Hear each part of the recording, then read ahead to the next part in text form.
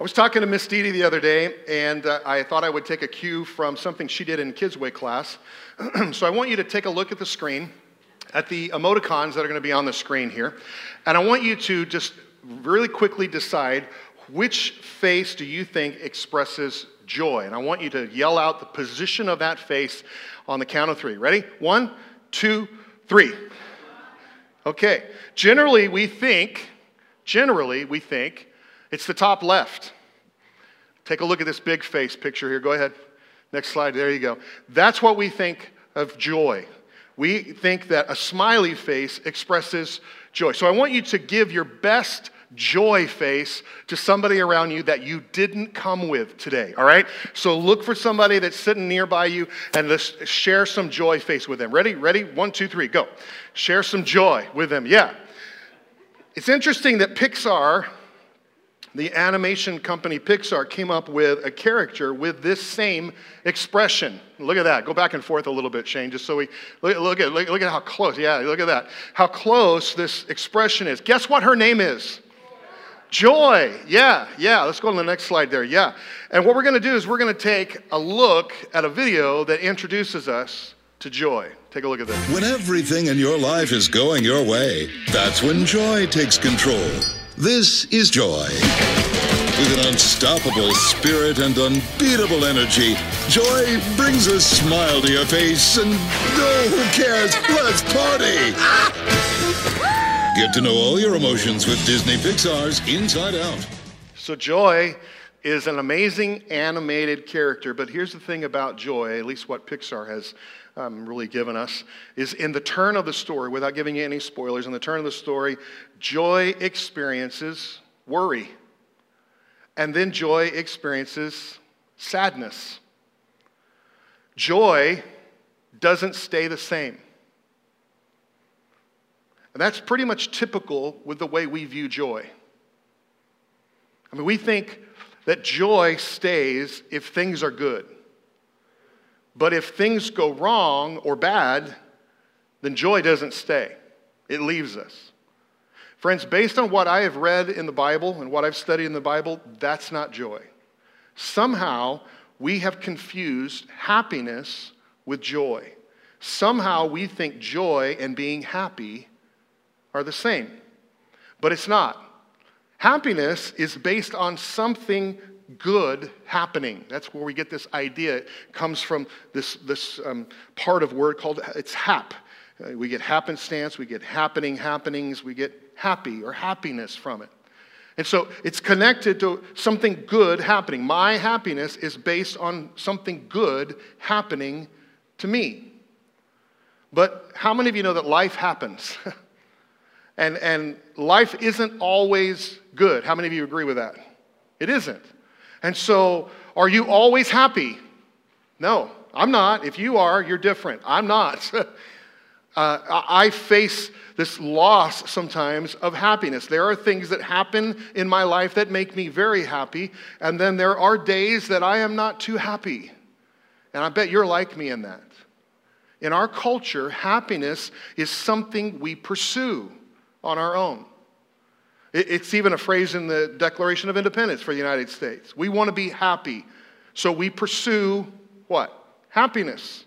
And in our culture, we've been told that you just need to buy this and you'll be happy, or go here and you'll be happy, or do this and you'll be happy. But even in this pursuit of happiness in our lives, we find that it isn't working. You know why? Because happiness is temporary. And we all know this to be true. I mean, just when we think we're happy, it's gone. I mean, you know, Disneyland is called the happiest place on earth. I don't know about you, but I've seen some very unhappy people there, depending on how long the lines are, or depending on how cranky the kids are, you know, or depending on how high the food costs are, right? It's amazing. Just when we think we're happy, it's gone. And because it's temporary, you're never happy enough. Happiness is a feeling that comes and goes. It's temporary. Yes, God wants us to experience happiness. I want you to turn to the person next to you and just tell them, God wants you to be happy. Just come, go on, tell them. Yeah, He wants you to be happy. He wants you to experience this. But here's the key. God never intends for his people to just be emotional. God's desire is for you, for me, to experience joy. Unfortunately, our world has a shortage of joy. A surplus of fear and worry and discouragement and depression and disappointment and all those kinds of things, but very little joy. So what are we supposed to do? I mean, if happiness is temporary and God's desire is for us to experience joy, what are we supposed to do? How are we supposed to experience this? Well, the Apostle Paul tells us that all we need to do, and I say all we need to do is to let the Holy Spirit give us what we need. And that's what we've been talking about over the last several weeks. Take a look. The Holy Spirit, Galatians 5, the Holy Spirit produces this kind of fruit in our lives. Come on, read them with me. Love, joy, peace, patience, kindness, goodness, faithfulness, gentleness, and self-control. So today we're in part 3 of our series, and we're going to focus on, guess what? Say it with me. Joy. Yeah, joy. Joy is a huge topic in the Bible. I don't know if you've ever read the Bible through the lens of joy, but joy appears, the idea in some form, rejoice in all kinds of different ways, but some form, joy appears 333 times in just the New Living Translation of the Bible. Rejoice, which is the verb form of joy, meaning to have joy, appears 138 times in the Bible. So the idea of us experiencing joy is a big deal in the Bible. And when writing, Paul, the Apostle Paul, uses a very interesting word. We've talked about here before that the New Testament was originally written in Greek, Koine Greek, and then it was translated so that we could understand it in English. And Paul uses a very interesting word when he writes in the original Greek. It's the word chara. And what it means is to lean towards an awareness of God's grace. Isn't that good? To lean towards. Can you lean with me in your chair? Just lean forward. Like you're just leaning in. You're ready for something to happen. You're wanting something to happen. You're expecting something to happen. This is what Paul is talking about when he explains joy, chara. Let me give you a few quick notes about joy. I don't know if they're on your outline or not, but if you want to write them down, you can. One is that joy is not conditional like happiness. We understand that. The second, joy is not circumstantial like happiness. Another one is joy is not limited like happiness. And then lastly, joy is not superficial. It's not shallow like happiness. This is what I want us to get today. I want us to have kind of a working definition of joy. And I think this is a really good one, and you'll see how it applies to something that Paul wrote in just a minute. I want you to fill in the blank on your outline, this full-page outline that you have in your brochure. We'd love for you to follow along. Here it is. Ready? Joy is, say that with me, joy is a confident hope that God is in control. That's good, isn't it? A confident hope that God is in control. And you say, wait, I thought it was a feeling. No. I thought it was an emotion. No. It's based on fact. It's based on truth. It's based on trust. It's a hope. It's a confident hope that God is in control. Joy doesn't rise or fall on positive or negative experiences. Joy is settledness. It's not flimsy, it's firm, it's deep below the surface. I like to think of it as a strong current of confidence that runs through your life, believing that everything is in God's hands, that He is in control. See, God doesn't want us to live by our feelings. God wants you and I to live by faith. And it's true. It's a confident hope. Joy is trusting in God no matter what. Look at what Paul says in Romans 15. And this is where I get this idea, this definition of joy. Paul says, I pray that God will fill you completely with what? Joy and peace because you trust in Him. Then you will overflow with confident hope through the power of the Holy Spirit. See, this is what we're talking about. This is what Paul is talking about. It's what he's trying to get across to us. This is a work that the Holy Spirit produces in our life. It's this experience of joy, and it becomes a life of joy. It becomes a confident hope that God is in control. And all of this sounds good. I mean, joy is a confident hope that God is in control. We can say it all day long, and it sounds great, doesn't it? But in the Bible, and this is something that we fail to see and we fail to realize, in the Bible, joy is consistently linked with facing difficulties. Wow. I don't know about you, but that's not what I think about. I don't think about joy and difficulties in the same thought. I don't put those two things together. In fact, to be honest, I go just the opposite. When I'm having difficulties, I don't think I have joy. It seems like joy is somewhere else. It's not there for me because I'm facing difficulties. But in the Bible, it's always, almost always, connected with facing difficulties. Now, there's this unknown prophet named Habakkuk, and look what he declares. He says, even though the fig trees have no blossoms, and there are no grapes on the vines, even though the olive crops fail and the fields lie empty and barren, even though the flocks die in the fields and the cattle barns are empty, yet I will rejoice. You know what that means? Have joy. I will have joy in the Lord. I will be joyful in the God of my salvation. Look what he says here. The sovereign Lord. What does that mean? That phrase means the God who is in control. The sovereign Lord is my strength. So he's saying, even though I face all of this emptiness and barrenness and unfruitfulness, even though I face all of this hardship and difficulty and tough times, I still will have joy in my God. The Apostle James writes this, dear brothers and sisters, when troubles of any kind, how many of you have ever had troubles of any kind? Troubles of any kind come your way, consider it an opportunity for what? What's the key word? Great. I mean, let's look at this again. Dear brothers and sisters, he's talking to us, right? If you're a follower of Jesus, he's talking to you. When troubles of any kind, when difficulties of any kind, when hardships of any kind come your way, consider it an opportunity for you to have great joy. Do you view difficulties that way?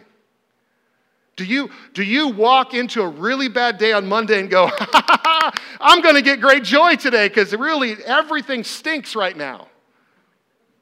Right? No, we don't walk into life that way. We don't walk into our everyday. We miss joy. The Apostle Peter says this, there is wonderful joy ahead, even though, just like Habakkuk, right? Even though you must endure many trials for a while. Wow. Look what the Apostle Paul writes. He's writing to some followers, and he says, some followers, and he says, they are being tested by many troubles, but they are filled with abundant joy. So you have joy in the midst of trouble. I love what Paul writes about what he and his group faced in 2 Corinthians. I love this passage. Look what he says. We patiently endured troubles and hardships and calamities of every kind. We have been beaten. We've been put in prison. We've faced angry mobs. We've worked to exhaustion. We've endured sleepless nights. We've gone without food. We've lived close to death. But we are still alive. We have been beaten, but we have not been killed. Then look what he says. Our hearts ache, but we always have joy. That's what I struggle with. Maybe you do too. Because my bad days are never that bad. Right? I mean, when you read that, you look back and go, wow, I may really be having a bad day, but I'm not close to anything of what Paul is going through. And yet, I struggle to have joy. And he's saying, we have joy always. What? How do you do that, Paul? How can you have joy no matter what? How can you always have joy? Anybody else in the room struggle with that like I do? Like how? How does it work? I think Paul discovered something that can really help us. I want you to look at Romans 5 with me. Paul says, we have joy with our troubles because we know that these troubles produce patience. Follow this, connect the dots here with me, okay? Follow his train of thought. So we have joy with our troubles because we know that these troubles produce patience, and patience produces character, and character produces, what's that word? Hope. We already talked about hope, right? And this hope will not lead to disappointment. Here it is. Because we know how dearly God loves us. Because he has given us the Holy Spirit to fill our hearts with his love. Do you see it? You see how Paul is saying that we have joy in our troubles? He started out that way. We have joy in our troubles. How, Paul? For we know how dearly God loves us. I mean, look what Paul writes in Romans 8. This gives me hope. This gives me joy. Paul says, I am convinced that nothing can ever separate us from God's love. Neither death, nor life, nor angels, nor demons, neither fears for today or our worries about tomorrow, not even the powers of hell can separate us from God's love. No power in the sky above or the earth below, indeed nothing in all of creation will ever be able to separate us from the love of God that is revealed in Christ Jesus. What can separate us from God's love? Help me out here. Nothing. Nothing. Wow. I'm convinced, and Paul, I think, found this. I'm convinced. You want to get this down. This is an answer. This is a key right here. Knowing God's love and experiencing joy are connected. Knowing God's love and experiencing joy are connected. My joy increases the more I know God's love. My joy increases the more I understand and grasp the love that God has for me. Last week I gave you some homework to take home, and it was all about the love of God. And you see how these weeks are working together now. There's something that Paul found. The Apostle Paul discovered something about knowing God's love that triggers so much in our spiritual life. That if you and I could really understand and grasp and come to terms with how much God loves us, it could change everything. It is the game changer for us spiritually. I think it's so important for us that this is why Jesus talks about it. It's interesting, we're going back to a passage of Scripture in John 15 that we used up front to talk about the fruit, and we got into this series about the fruit on the vine and all of this stuff.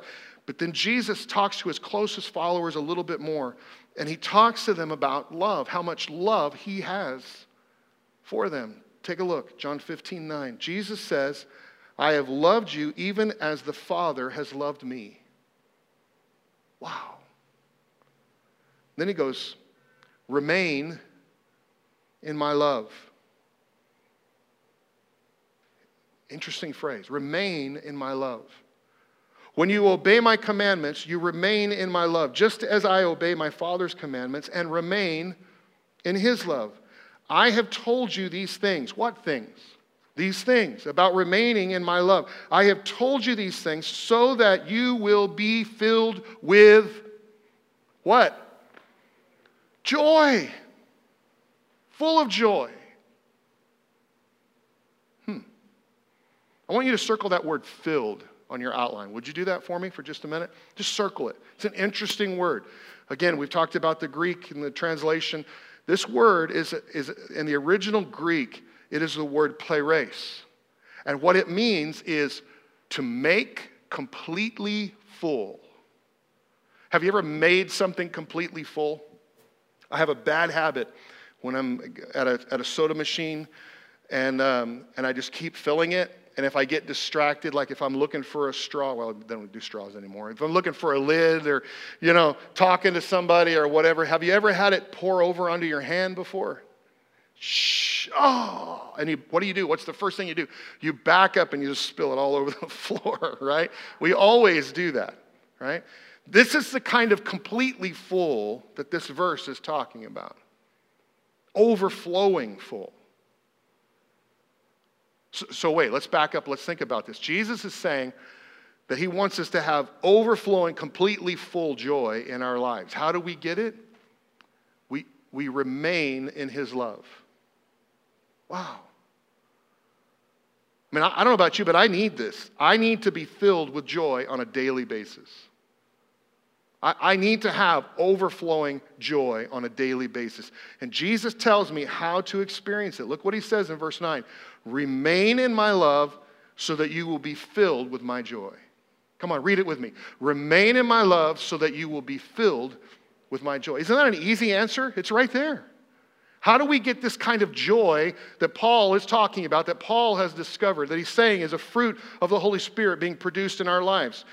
We remain in Jesus' love. So what does it mean to remain in his love? For me, it's spending time with him every day. On a daily basis, listening to him, listening through his word, through the Bible, listening to him, talking with him in prayer. I did it this morning, got up about 6:30 this morning, spent some time with him even before I came in here. I want you to notice how the psalmist David knew this. Look what David writes to God. David says, being with you will fill me with joy. Being with him. There's something about being with him, spending time with Jesus that helps us to remain in his love. And I mean, it makes sense, right? If you hang out with somebody, they're going to rub off on you. I mean, think about it. If you're hanging out with somebody who really loves you, guess what? You're going to feel that love, right? If you hang out with somebody who is really joyful, full of joy, you're going to feel that joy. It's going to rub off on you. And that's what Jesus is saying. Remain in my love. Hang out with me. Spend time with me.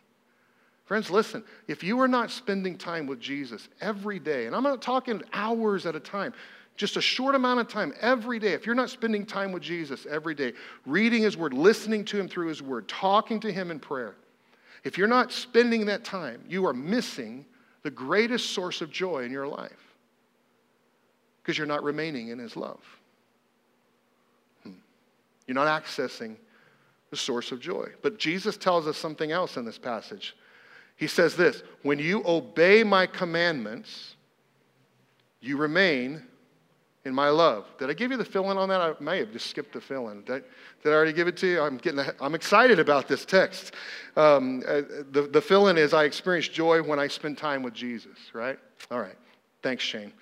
I could look back there and Shane was lost, and I thought, uh-oh, that's me, all right? So now let's jump to what Jesus says the rest of this. Jesus says, when you obey my commandments, you remain in my love, so that you will be filled with my joy. So here it is. Get this one down. I experience joy when I obey what Jesus says. So not only spending time with him, but obeying what Jesus says. Disobedience gets in the way.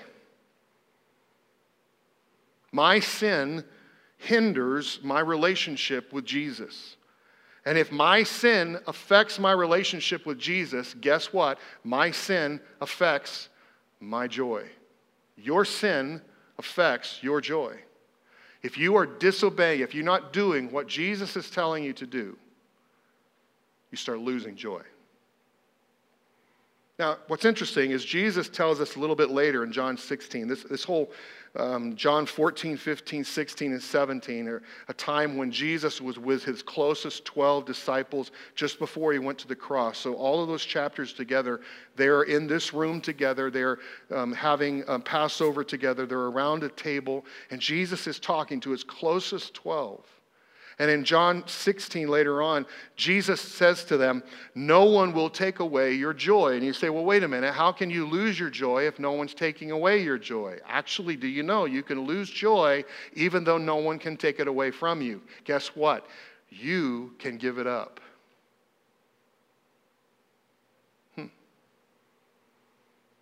See, something we need to realize is that we can give up our joy through disobedience.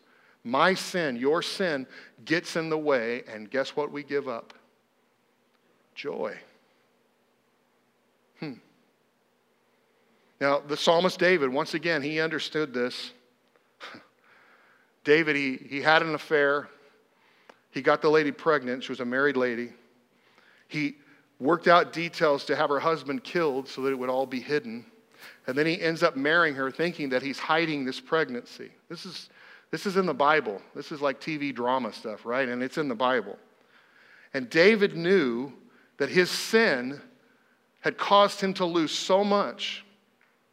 He even mentions that it caused him to lose joy. And look at how he cries out in Psalm 51. David says, "Create in me a clean heart, O God. Renew a right spirit within me. Do not banish me from your presence, and don't take your Holy Spirit from me. Restore to me the joy of your salvation and make me willing to obey you."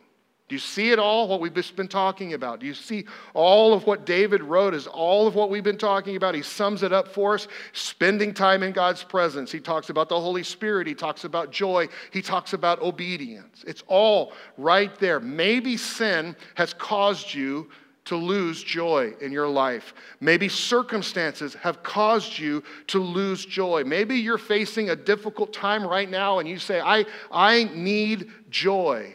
What you need is a confident hope that God is in control. No matter what, that God is in control. And when we don't have joy, do you know what we are? Miserable. Right?